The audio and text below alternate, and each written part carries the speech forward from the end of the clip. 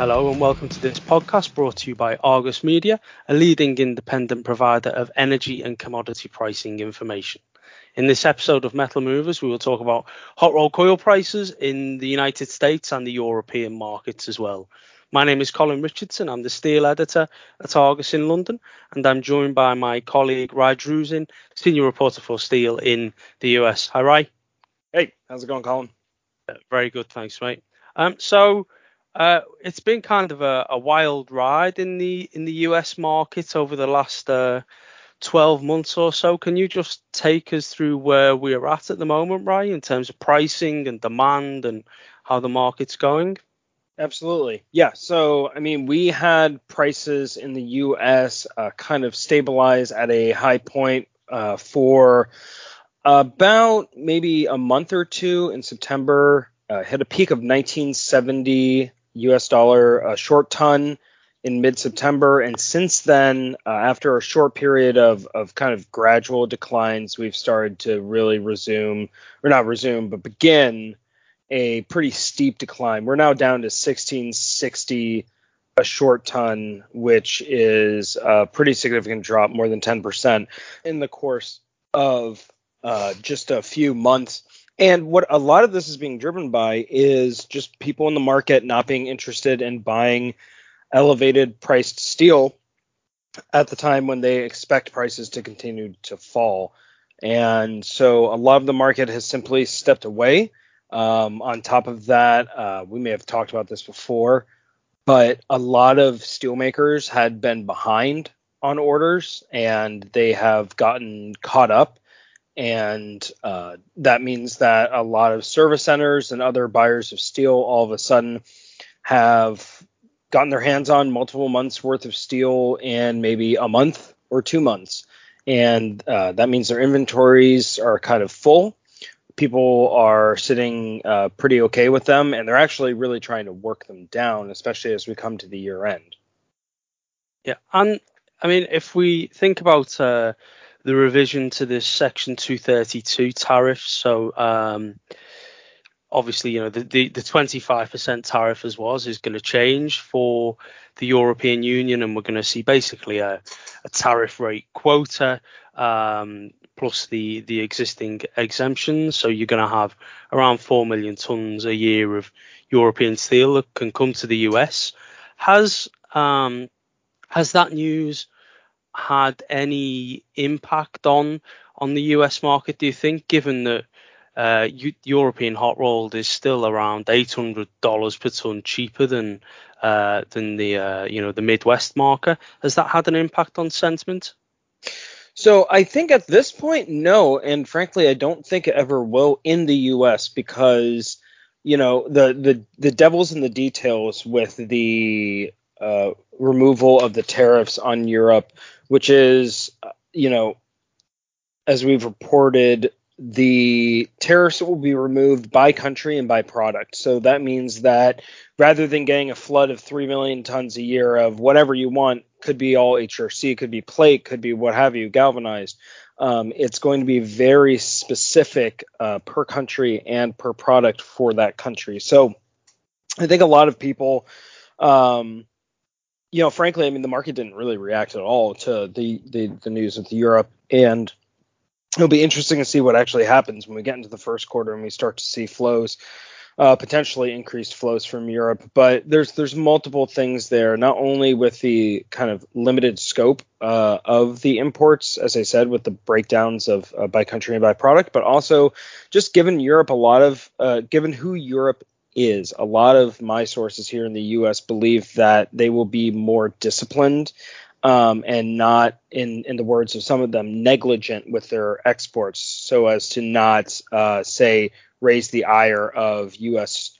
Trade representatives and departments. So there's less concern there. Where most of the pressure has been coming from is kind of a lot of the rest of the world. So South Korea is still a big player into the U.S., Vietnam, Mexico, Canada. And, I even heard the other week that Argentina had had put out some export offers out there. So, the rest of the world is really what's leading prices down in the U.S., in addition to the fact that just domestic spot demand has really dried up lately.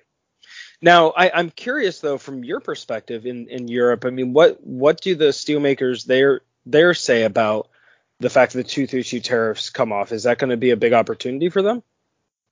I think before the announcement of exactly what was happening, there was a big push from the European steelmakers to say to their customers, listen, if you don't book now, then this material is going to go to the US at much higher prices and, without 25% tariffs. So you really need to book now or you're going to lose your tons. But they were saying this kind of in a market that was already sort of downtrending from the €1,200 plus peak that we reached in June.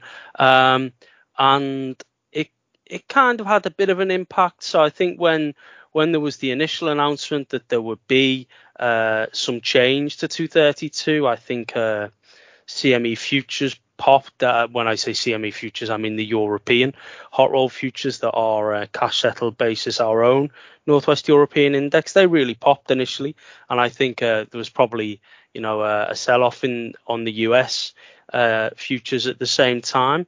But then when, as you say, the devil's in the detail, and when the detail was more apparent and you have this by country, by product tariff rate quota, it's not a free for all, and the volumes really aren't that great. And if you look at tonnage from, let's say, the Netherlands, which is one of the biggest winners, if you like, in terms of the quota, because it's historically one of the largest shippers of flat products into the US, there has been a bit of slippage post 232 in their volumes, but not massively. So there's not really going to be that much of a change, I don't think.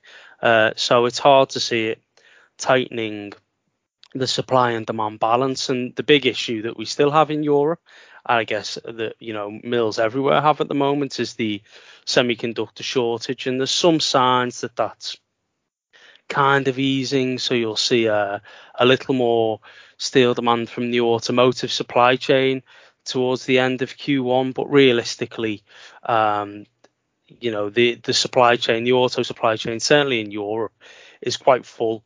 And it's going to take time for people to work through those volumes before they're buying, they're buying more. So yeah, really the 232, again, it's not really had that much impact, to be honest, certainly once the detail has become more apparent. Yeah, no, I hear you on that. And, that you bring up a good point with the automotive industry. We here have also seen kind of a lessening of the impacts of semiconductor issues. But I say that the day after Toyota announced that they're going to cut upwards of another, I think, 50,000 vehicles in North America.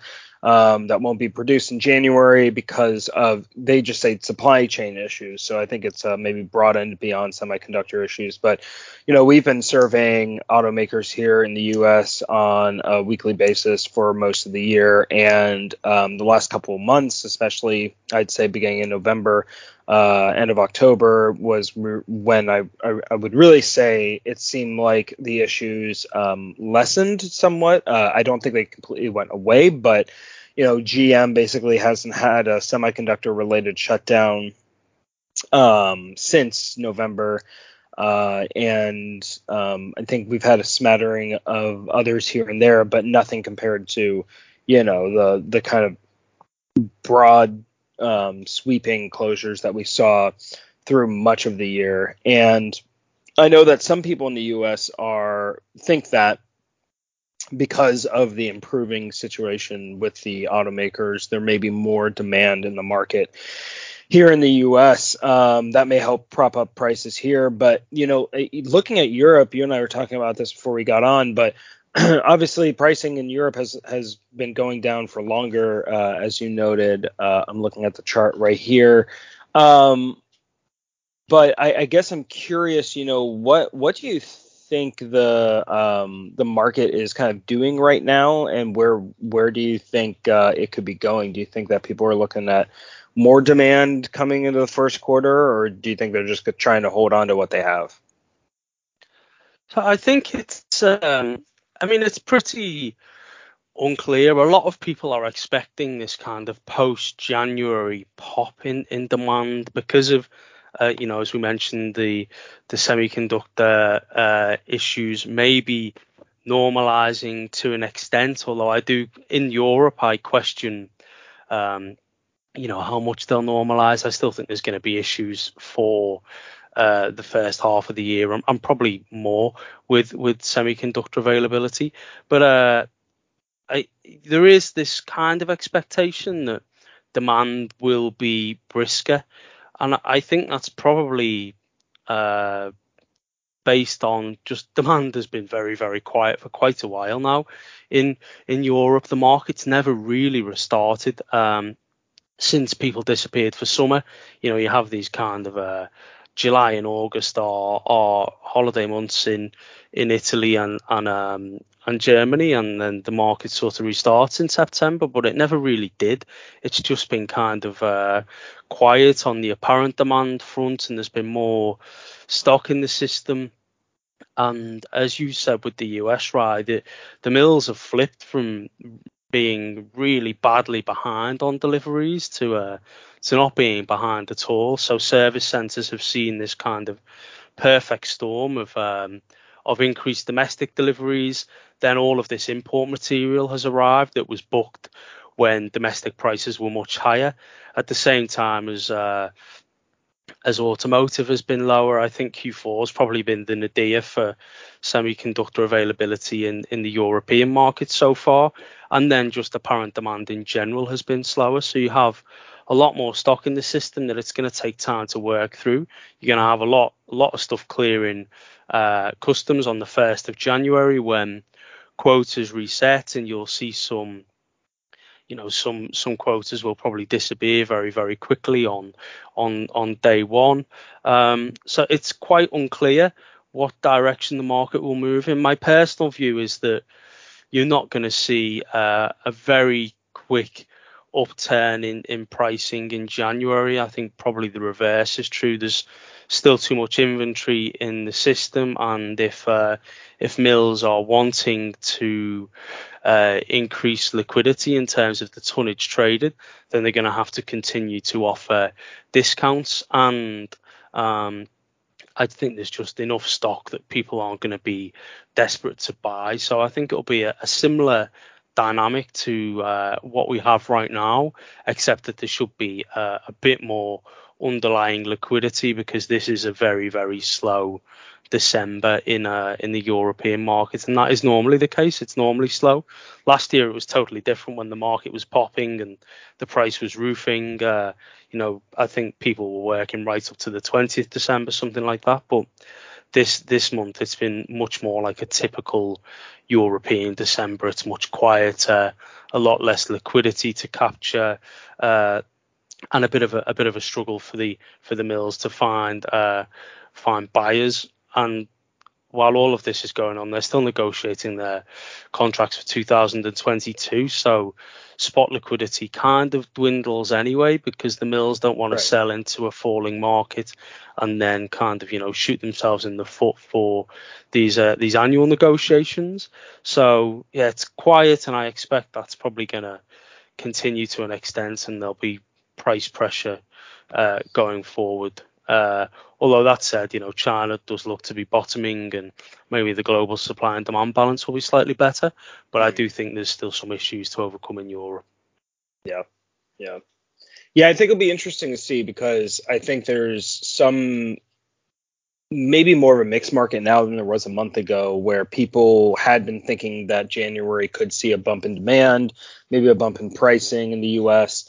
Obviously, I mean, that's still pretty elevated. Now people are increasingly talking more about, well, where is the floor going to be? Is it going to be $1,400 short ton? Is it going to be $1,200? It's going to be $1,000. And so I think the pessimism has kind of flowed through the market now as people realize that more and more of them have enough steel to kind of hold off. I mean, I've got some people who I talk to who say they don't really need to start re-engaging buying in the market until February or maybe March, just depending on how demand goes. And more people have told me that the estimates from their customers were a little too generous, and basically they haven't been pulling those tons. And so now that leaves more tons on the floor, which are higher cost tons. And everyone, I mean, if you have a sense of how to run a business, you made a good profit this year, and so everyone is working off of those profits and can kind of cover any losses that they're making right now. But obviously that's going to change come the new year, and like people not wanting to do that, but they're going to have to some degree. I think it'll be interesting to see how things turn when we get to January 3rd, the first Monday of the new year. Yeah, definitely. Yeah, it'll be interesting in both the US and Europe. Like I said, the market here is just quite split in terms of direction, really. The futures on the European contract are mildly backwardated, I guess. So the index at the moment is still just north of 900 euros. We're around 910, 915, something like that. And I think February and March on the CME are trading around 875, 870 today. So there is that slight backwardation. The curve had flattened a little bit, which suggests that the physical was close to bottoming, but then the kind of backwardation has crept back in, which maybe suggests there's a bit more room for the physical to fall. But it'll definitely be interesting to see. Okay, well, thank you very much for your time, Rye. I really appreciate it. And thank you for listening, everyone. If you enjoyed the podcast, please tune into our other episodes to learn about the metals market. For more information about hot rolled coil, please visit argusmedia.com. Thank you very much.